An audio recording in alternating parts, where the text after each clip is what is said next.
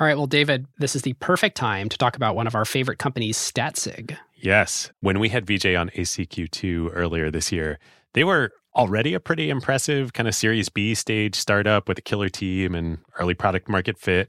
But what's happened since and the scale that they're operating at now is pretty wild. This is where we get lucky in being very choosy with our sponsors. Sometimes these things happen to them while we're mid-flight. Yes.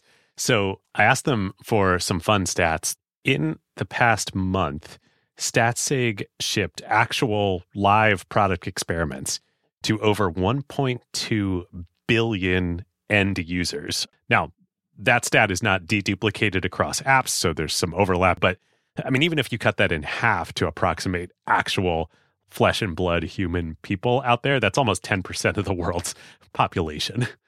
Crazy. Okay, so that's one. Two, StatSig now processes about 130 billion events per day. So the infrastructure that StatSig now has to support these data volumes is pretty wild. And it's not like they just execute these events.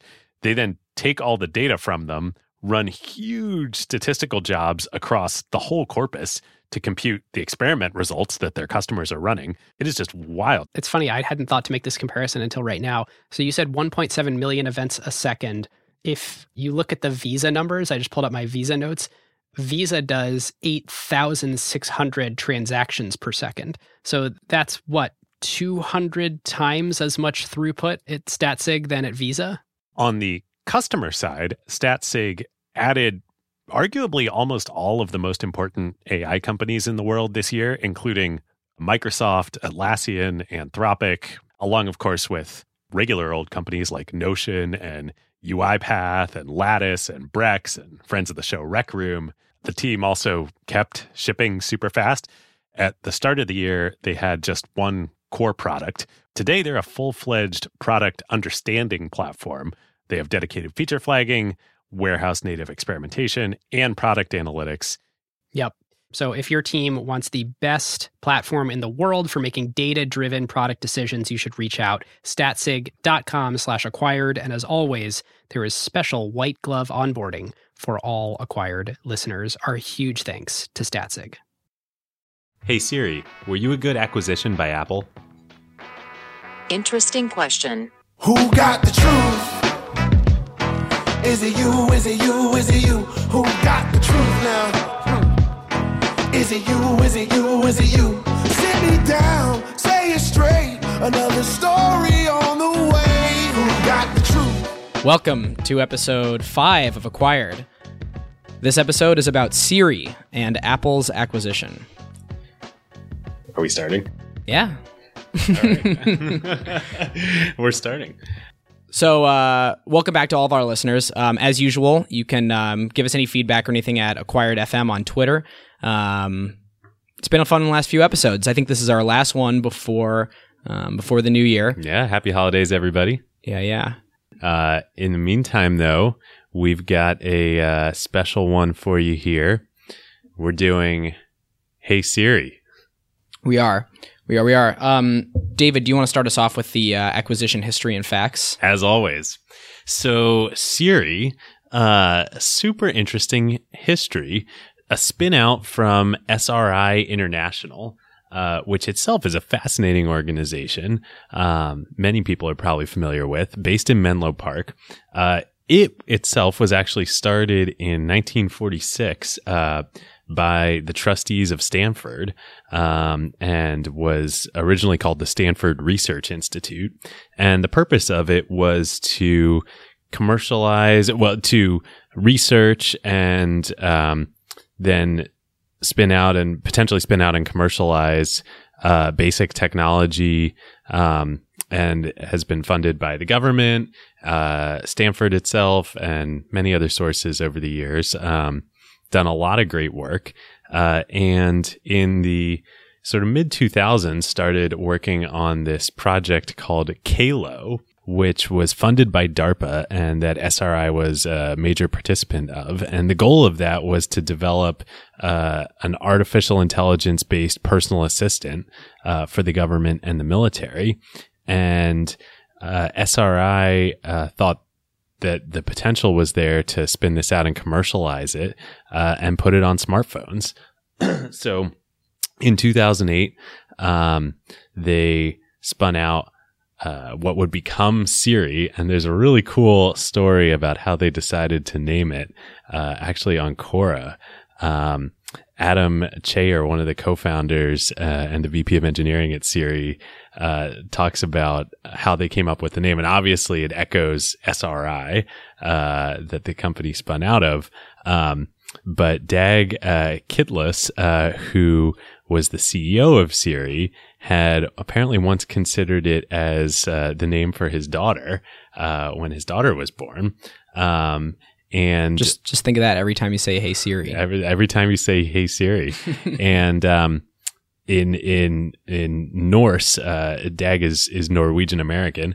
In Norse, it means beautiful woman who leads you to victory.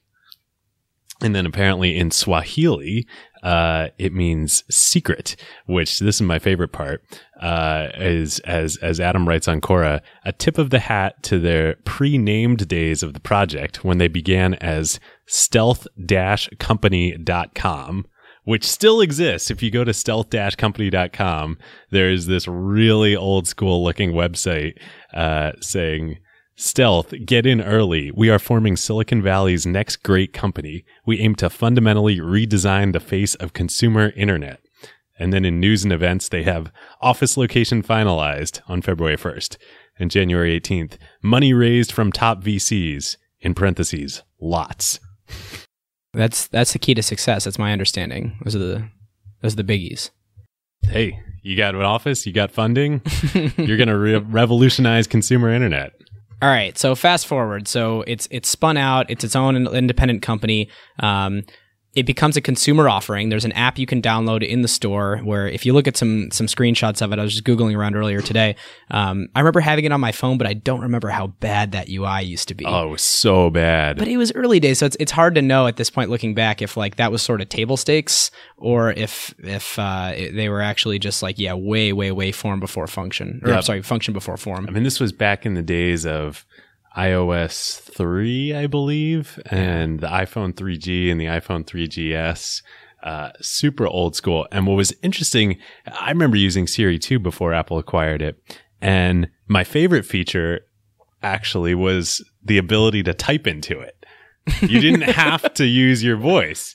And I'm so bummed that Apple ditched that over the years. Yeah. And well, yeah, I mean, it manifests in so many other parts of the OS, but the main thing that they basically did was they took out a massive license with Nuance and used Nuance for all the speech recognition. Nuance itself being an SRI spin out from the past. I did not know that. But still an independent company that over the years has licensed their speech recognition technology to all the major players. And they kind of combined that with partnering with a bunch of the independent functions that Siri was going to serve. So looking up restaurants, open mapping table, things, making reservations, weather, kind of all the APIs that you would times. expect. Yeah. And they kind of went from there. So it became an app where it was theoretically easier to use your voice to look up all those specific functions. And quite honestly, probably a lot of if-then statements, a lot of regular expressions, like kind of just parsing whatever you were saying and then baling wire and directing duct tape behind the scenes.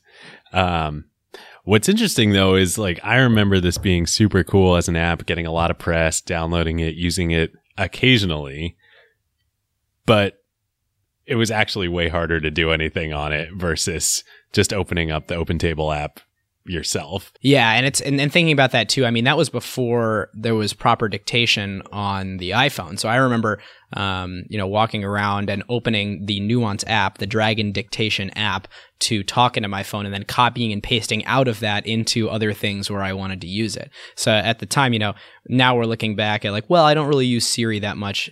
I use dictation a lot more than I use Siri. And that all kind of has been bundled together in Apple as sort of one big thing. Yep. So the company spins out.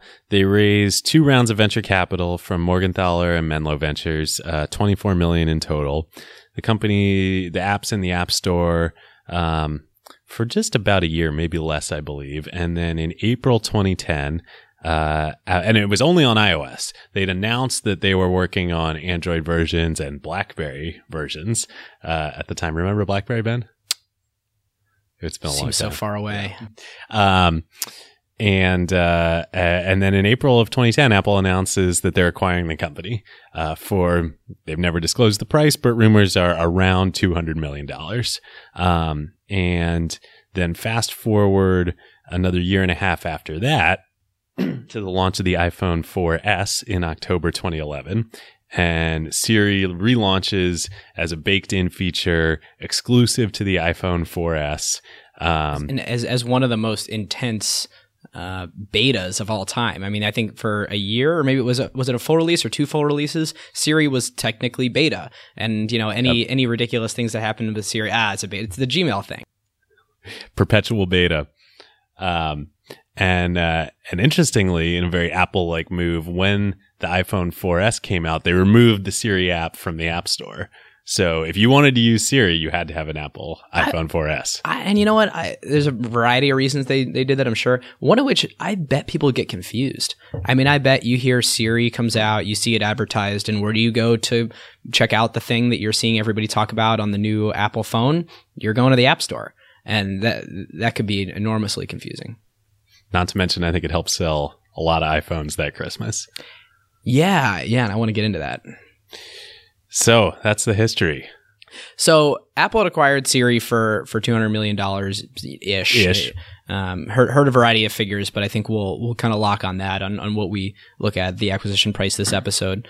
And that was sort of a pet project of Scott Forstall. And if you guys remember, he was sort of the second Steve Jobs of the company, and people talk about Johnny and the design aesthetic and kind of that focus on making beautiful things. But Scott was kind of the product person that was like second only to Steve. And I remember, I think I'm remembering right, but in the time when Jobs' health was declining, a lot of people were talking about Forstall as potentially being the next CEO of Apple. Yeah, it's true. And I mean, I think a lot of people now know Scott as the guy that kind of took on Apple Maps. Just like Siri was going to be his baby, that Apple Maps was kind of his not to mention also. The guy infamous for skeuomorphic design in iOS. I think that's a after the fact assignment and really easy way to say that was his little fiefdom. But history is written by the victors, Ben.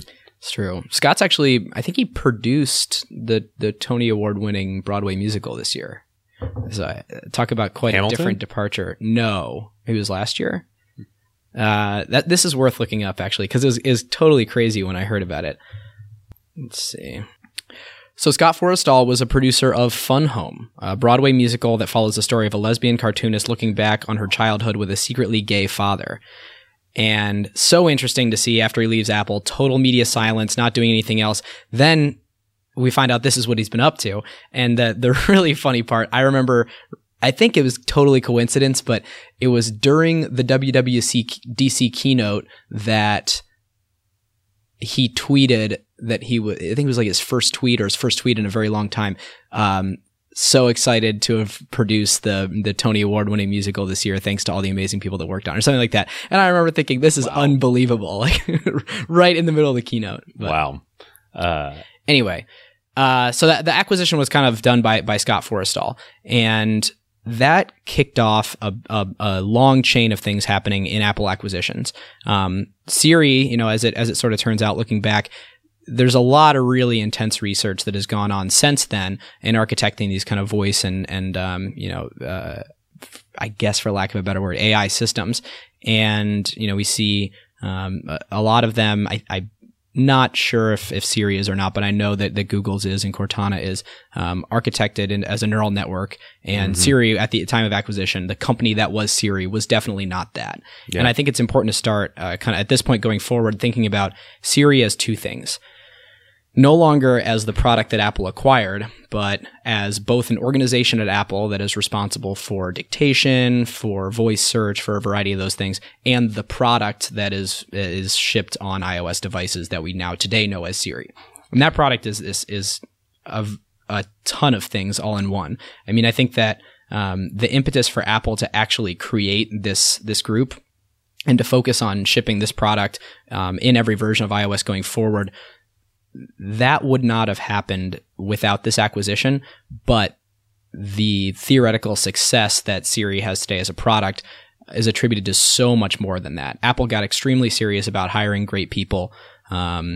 They hired a senior director. He's now the senior director of Siri, Alex Acero, who is ex-Microsoft Research. They made a ton of acquisitions, including but not limited to Topsy, Novarious Technologies, AutoCAD, Q, SpotSetter, Vocal IQ pretty recently, and Perceptio. And these things, particularly Topsy, are really kind of the academic rigor around the search and the methodologies that Siri uses today. And I mean, I think Topsy was another $200 million acquisition. That one, ish, yeah. I think actually that one might be reported. Might be public. Yeah, but Topsy is effectively the backbone of how the search works within Siri and how the kind of deeply technical part of it works. And I think a lot of really good people came with Topsy. Whereas you look at the actual Siri acquisition, all three of those founders are gone. Yep. They've started, I think Viv, I think is how it's pronounced, but effectively newer, better, next generation new AI Siri company. Yeah. And you know, they had a lot of people attrit from that acquisition. Yep. Topsy, a lot of those people stayed with the company, and from talking to some friends that are kind of in the know, really, really top people. And you know, Dave and I were talking earlier, thought about kind of doing this as a dual episode on Topsy and the Siri company, because that's sort of how important Topsy is to the product that Siri is today. Yeah, I think a couple really interesting notes. I mean, as Ben mentioned, fascinating that this acquisition has led to the creation of this whole organization within Apple that, you know, AI, search, and that type of platform technology was so not in Apple's DNA prior to the Siri acquisition. Yeah, I truly believe that we wouldn't have this product shipped if not for, wow, we just unloaded a bunch of cash acquiring this thing. We got to be serious about it. Yep. And what's doubly interesting about that is that the actual people at Siri that Apple acquired, like, they're gone.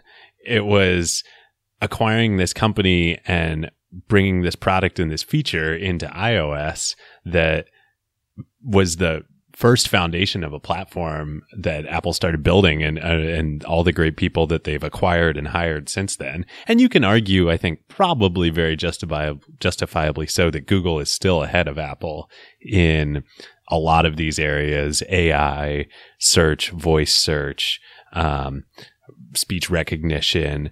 But certainly Apple is not nearly as far behind as they would have been had they continued along the path they were before this acquisition. No. And I think that in kind of thinking about any acquisition, you can use the framework of build or buy.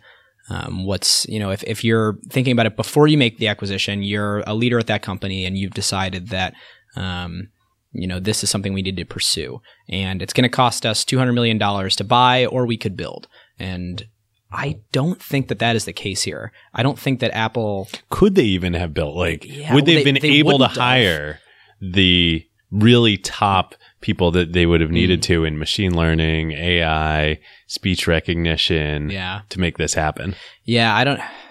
It's interesting. I mean, that would have been a tall order, and still was. I mean, I think that even after they did the Siri acquisition, they had a long, long road ahead of them to turn it into the product it is today. And the question that sort of begs to me is, it would have a different name, and it would have started off in a different place. But what if they didn't acquire Siri at all, and they just made all these other acquisitions and these other key hires? Because they've hired a lot of the really great people away from Nuance. Yep. They've actually architected the whole kind of speech recognition pipeline that they were licensing from Nuance internally. They've rewritten and thrown away all the code that they've acquired from Siri. So there's no Siri people, there's no Siri technology, there's merely a Siri brand, and basically what that original product did there. But a lot of the success of what Siri, the product in iOS, is today is not attributed to what they actually acquired. Yeah. And it's interesting, a little bit of an aside, but on Nuance, most of the major mobile companies, mobile platform companies, Microsoft, Google, Apple, I believe most or all of them have moved away from Nuance at this point. Yeah, I think that's true. Got to be some really upset account reps at Nuance. Yeah. So I love the discussion we've been having. In a way, we're sitting here at the end of 2015 talking about this. It's been almost 6 years since this acquisition happened. We haven't really talked about Siri, the product / feature yet. And I think, I would argue, as would a lot of people, it really hasn't lived up to its promise so far. Nope. I don't know about you, Ben, but I use Siri for one thing, setting alarms. God, I would love to see the histogram of this at Apple, because I just don't think Siri has gotten that far. Well, they have two problems. One, I don't think they've gotten that far from actually being able to, do things that are like quote unquote learning, right? Like I know I have these very specific functions, much like the original Siri, where I go, "Hey Siri, look up the best breakfast restaurant around me," or something like that.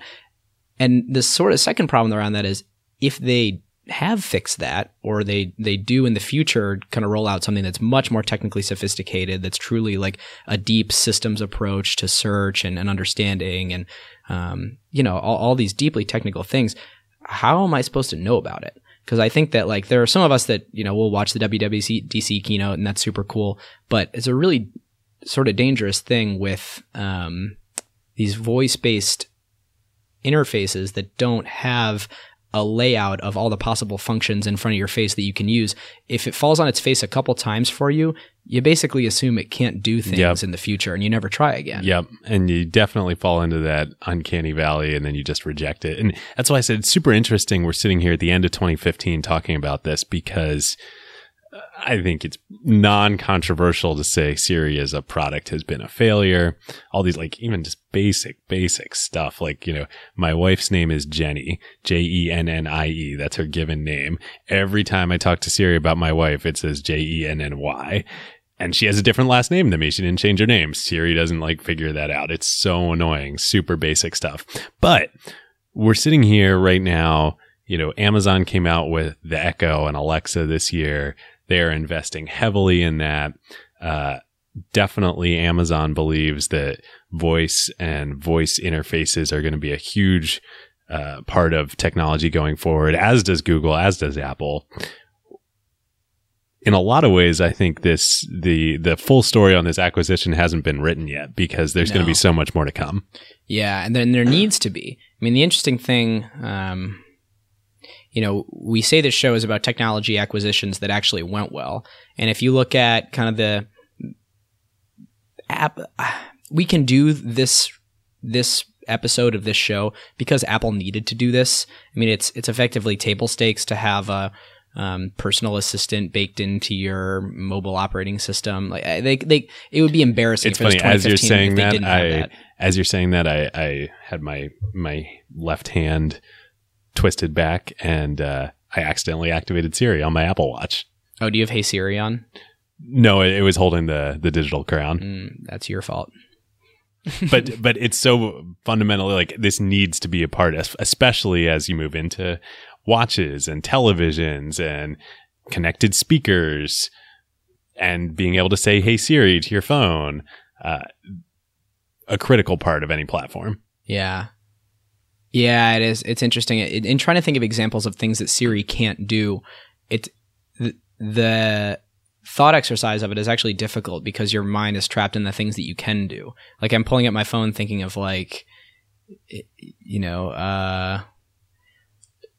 hey Siri, am I going to have time to go for a run tomorrow before work based on when my first meeting is and the fact that I want to walk to work, not knowing what the weather will be right now? Hi, Ben Leheim.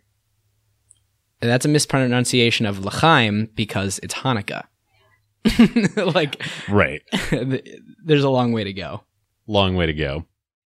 We want to thank our longtime friend of the show, Vanta, the leading trust management platform.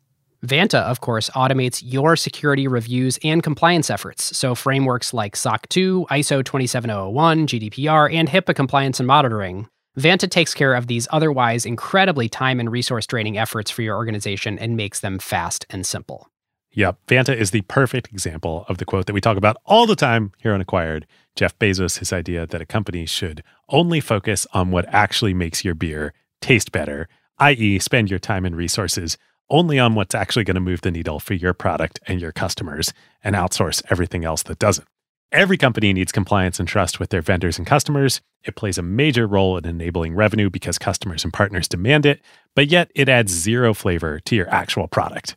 Vanta takes care of all of it for you. No more spreadsheets, no fragmented tools, no manual reviews to cobble together your security and compliance requirements. It is one single software pane of glass that connects to all of your services via APIs and eliminates countless hours of work for your organization. There are now AI capabilities to make this even more powerful, and they even integrate with over 300 external tools. Plus, they let customers build private integrations with their internal systems. And perhaps most importantly, your security reviews are now real-time instead of static, so you can monitor and share with your customers and partners to give them added confidence. So whether you're a startup or a large enterprise and your company is ready to automate compliance and streamline security reviews like Vanta's 7,000 customers around the globe, and go back to making your beer taste better, head on over to vanta.com/acquired and just tell them that Ben and David sent you. And thanks to friend of the show, Christina, Vanta's CEO, all Acquired listeners get $1,000 of free credit. Vanta.com/acquired. All right, so let's move into the next segment of the show where we categorize this acquisition. I'm not looking at it right now, but I think we've got people, technology, product, business line, and other. For me, our audience is craving disagreement here, but I just don't think. Well, Ben, what's your category? So, I think if you didn't do your research, it's technology, and you think you're acquiring this super academic. And I guess it is partly technology, and we've just come a long way since Siri was started. But what it ultimately became for Apple is a product, because they sure as hell don't have the people, and they don't have the technology that it was originally built on. And the world has moved in a direction, and Apple is, to their credit, really kept up with this and put some serious muscle behind this and hired some of the top people in the field to build out the direction of the technology that's actually moving in. So I'm calling it a product acquisition. Boom. I'm disagreeing. All right. Maybe I didn't do my research. I think it's a technology acquisition. I mean, as we were just saying, Siri as a product sucks. Yeah, I didn't say they acquired a good one. Fair point. Yeah, I think, look, we've already talked about all of this, but I think for me, it's a technology acquisition because I don't view Siri as a product. It sucks, but I don't think it is even really, especially going forward, will be a product or a feature. I think it's just going to be so fundamentally baked into the platform, voice and voice interface, and the predictive assistant parts of it, that I think that is just going to be a fundamental technology piece, and will be more so over time. And yes, that's not exactly what they acquired, but that was the kernel of it that they've built over time. Yeah. I have no doubt that voice will be more central to the way that human beings compute in the future and interact with machines. I don't think screens are going to go away. I think we'll become much less reliant on them and much more conversational with machines. But the question is Apple doing this and building what they're doing today actually moving in the right direction, so they're going to be the ones to create that future? Or is it going to be someone that fundamentally kind of takes a new approach to what is a computer? How do you interact with it? Can you do it all over voice and not be hampered with a legacy of let's try and tie this future of computing into the way that people interact with this screen? Yep, that's a great point. I guess that's me cheating and preemptively launching into technology trends. Love it. The next part of our show is what trends does this illustrate for you in technology right now? That's absolutely one. I mean, every time I have someone talk to me about a thing that they're working on that's more about a natural interface or screenless computing or thinking about the movie Her, I've had probably 3 conversations in the last few months with different entrepreneurs working on this, people at Microsoft, at There are Apple. so many AI companies right now. Yeah. Doing everything from just like, we are an AI research company platform that is building to be acquired by Facebook or Google or Apple. I think I love that theme and is so true in technology. Like, you can't bring old world thinking into the future. It's like the Henry Ford analogy of a faster horse. Yeah. And, we'll eat these words if in 10 years Apple's the leader in this category and everyone's interacting with their voice device. But I don't know. It's hard for me to see Siri today evolving into what I think is clearly the future of computing. Yeah. But I also I don't think screens are going away. I think visual interaction with computers is not going to stop and is only going to continue to rise with computing. But you don't always want to do that. Sometimes you want a voice-based interaction, like in the kitchen, which is the primary use case for the Echo. It reminds me of a similar trend. So thinking about the fact that you've got this massive spike in tablet sales since they came out. For so many people, the tablet is not as successful as the phone, but for so many people, the tablet is the computer that they actually needed. And ever since personal computers came out, people have been buying them. People have been using them for a variety of purposes. But it was really the device that we could build at the time that was over-applied to a variety of use cases that were outside of the specific thing that they were actually good at. Mm-hmm. And perfect story. At my grandma's house over Thanksgiving, helping her move some stuff around. She needs to unplug her computer because they're going to be putting new carpet in that room and they're moving it to the other room. And I'm like, oh, well, I'll plug it back in and we'll set it up in this other room for now. And she goes, you don't need to. I haven't been on it in a month. And I was like, what? Because she really does a lot on her computer. It's not like she's on her iPad. Well, she's very proficient with her computer. She's been fully reliant on her iPad and her iPhone. And I didn't realize this. I mean, I've been emailing with her, and I actually don't think she does her spreadsheets on the iPad. But I think, but she could. She could. She totally could. And it's just me kind of explaining the new input mechanism to her. But for so many people, the point I'm getting at is that the computer was doing a lot of jobs, and it had a very specific job. And then when the tablet came out, it revealed that the tablet is actually a better thing to do a lot of those jobs around consumption, around lightweight email, things like that, than the computer was. So then people are actually using tablets, a better thing for that purpose, for its intended purpose. I think screens right now are oversaturated the same way that PCs were oversaturated. We've got screens doing a lot of jobs screens don't need to be doing. And sure, screens will be doing things where there's a heavy display of information. Driving. Yeah, great point. Heavy display of information, things where you need to reference multiple things in parallel and not just have a single track. Things where you have modal interfaces where you need to understand context with new context on top. But there sure is a lot that does not need to be on a screen that we use screens for. Yep. Another theme that I'd throw in that I think this illustrates is that consumer generally, and specifically building great consumer products, is really hard. I mean, I feel like Siri is a classic example that a lot of companies and products have a trap they fall into, which is, I've got this awesome technology. We can do these amazing things. Look at these really cool, shiny demos. And then you get it out in the real world with like edge cases and delivering actual value on a consistent basis, solving people's real problems, doing that without friction. And it's really, really hard to live up to those promises in the demo. And when you think about most consumer products that end up being really successful, they're really simple. And it's very clear what their value is.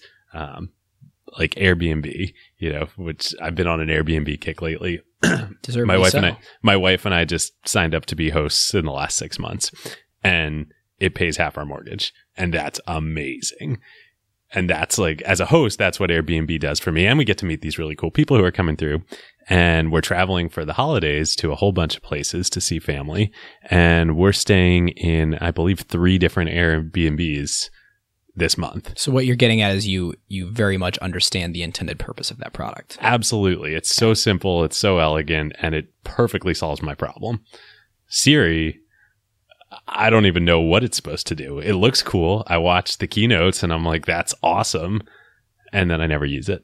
Yeah, I mean, to take it to another, I'm sitting there so I have the new Apple TV, and I was looking for some videos on YouTube, laying there on the couch the other night, and it is the worst to type into. Just like one row of characters, swiping around, trying to tap individual it's like being on PS2 again, and I was using the keyboard. Anyway, so I'm like, oh, wait, Siri, this is supposed to be like a really conversational UI. I'll use Siri. And I'm like, hey, Siri, look for the Aziz Ansari stand-up on YouTube. Or at first I said the Aziz Ansari stand-up, and it brought up like movies with Aziz Ansari, and that were like, theatrical releases. And I was like, oh, I should probably specify. And I'm like, look up the Aziz Ansari stand-up on YouTube. Exact same search results. And I was like, oh my God, it's not even plugged into YouTube. And like every time I have this brilliant idea where I'm like, I should use Siri for that, it doesn't really work. Yep. So, and I think we're weirdos. Like, we're tech people. I am the kind of person that walks down the street and it's raining, so I'm not typing on my phone. And what do? I like hold down Siri and I'm like, Siri, text back, blah, blah, blah, blah, blah, blah, blah, blah. Yeah, because you're not worried about the social stigma of like talking to nobody walking down the street. Total weirdo. And I'm fine with that, but I fully recognize that like other people aren't doing that. And I have to imagine, if you could see the numbers at Apple of the people that are actually like using Siri on an hourly or daily basis, it's probably very disappointing. I'm curious, as you're listening to this, if you disagree with us, you should totally let us know that you use Siri and what you use it for. Yeah, God, I'd like to know. I would love to know. At Gilbert, at DJ Rosenty, at Acquired FM, find us. Yeah. The other thing I want to add on that before we move on, this is also, building consumer companies, consumer products is super hard. This is one of the reasons why, as VCs, we really focus when we're looking at consumer companies on cohort and retention data, because just like straight up acquisition data, user acquisition data isn't enough. Like, the question is, are people coming back, month after month after month, day after day after day? Are they continuing to see value from your product? And it's really hard. Yeah, I wonder. So in February 2015, one of the founders of Siri was remarking in an interview to TechCrunch that more than 200 million people use it monthly, and more than 100 million people use it every day. So it's 1 in 5 people with access to Siri actually are a daily active user, which is a little shocking. Like, I wonder how wide the purview of that is. And I also wonder, I mean, every single person out there is going to laugh, but like, you're sitting in a meeting, you hold the button, it goes into Siri mode, you're super embarrassed. I can't tell you how many times a day I accidentally open Siri. I mean, I'm just glad they turned off the little doo-doo so that I don't look like a total idiot in meetings. That must have been the number one use case for Siri, was the accidental, embarrassing meeting doo-doo. Yep. All right. Should we wrap this one up, Ben? Yeah, so I think it's time to give it a grade.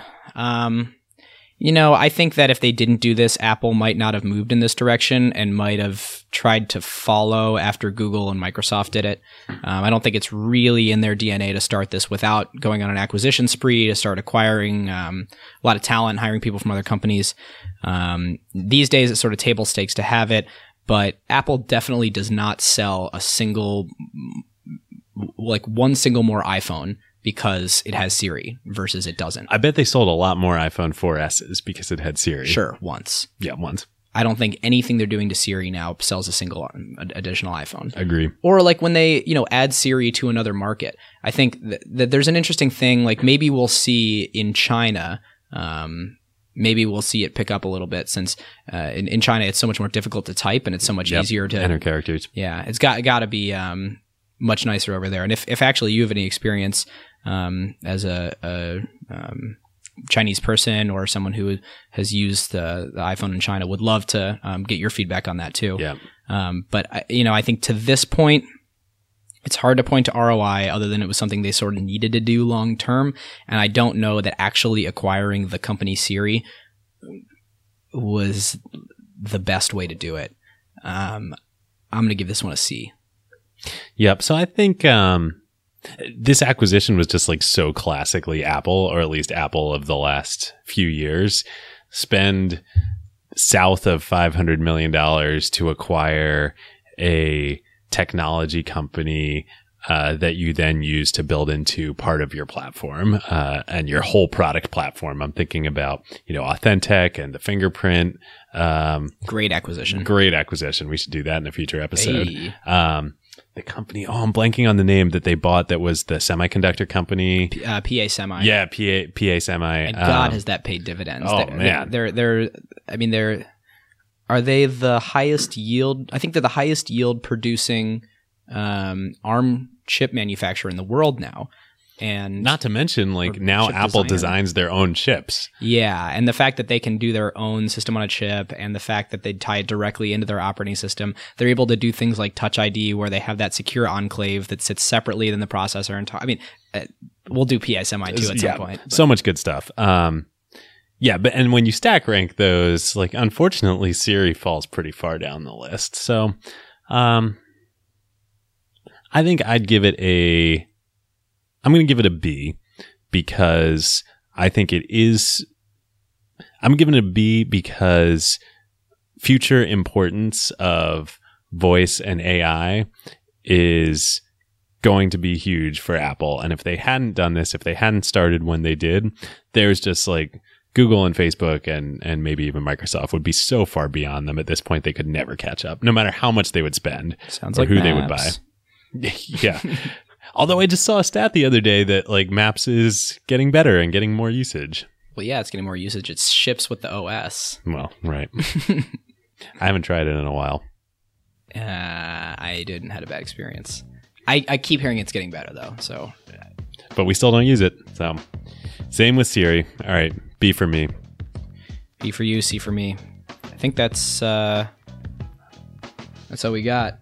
That's all we got. Happy holidays, everybody. We will see you in 2016. Siri, do you have anything to say to the listeners?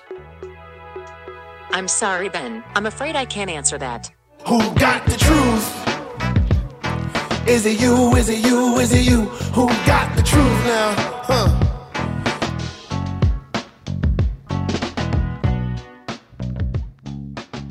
This is a great time to tell you about one of our very favorite companies, Crusoe. So Crusoe, as listeners know by now, is a clean compute cloud provider specifically built for AI workloads. NVIDIA is one of their major partners, and literally Crusoe's data centers are nothing but racks and racks of A100s and H100s. And because Crusoe's cloud is purpose-built for AI and run on wasted, stranded, or clean energy, they can provide significantly better performance per dollar than traditional cloud providers. Yes, we talked about that on our ACQ2 episode with Crusoe CEO Chase Lockmiller. The other element that makes Crusoe special is the environmental angle. Crusoe, of course, locates their data centers at stranded energy sites. So think oil flares, wind farms that can't use all the energy they generate, etc., and uses that power that would otherwise be wasted to run your AI workloads instead. Yep.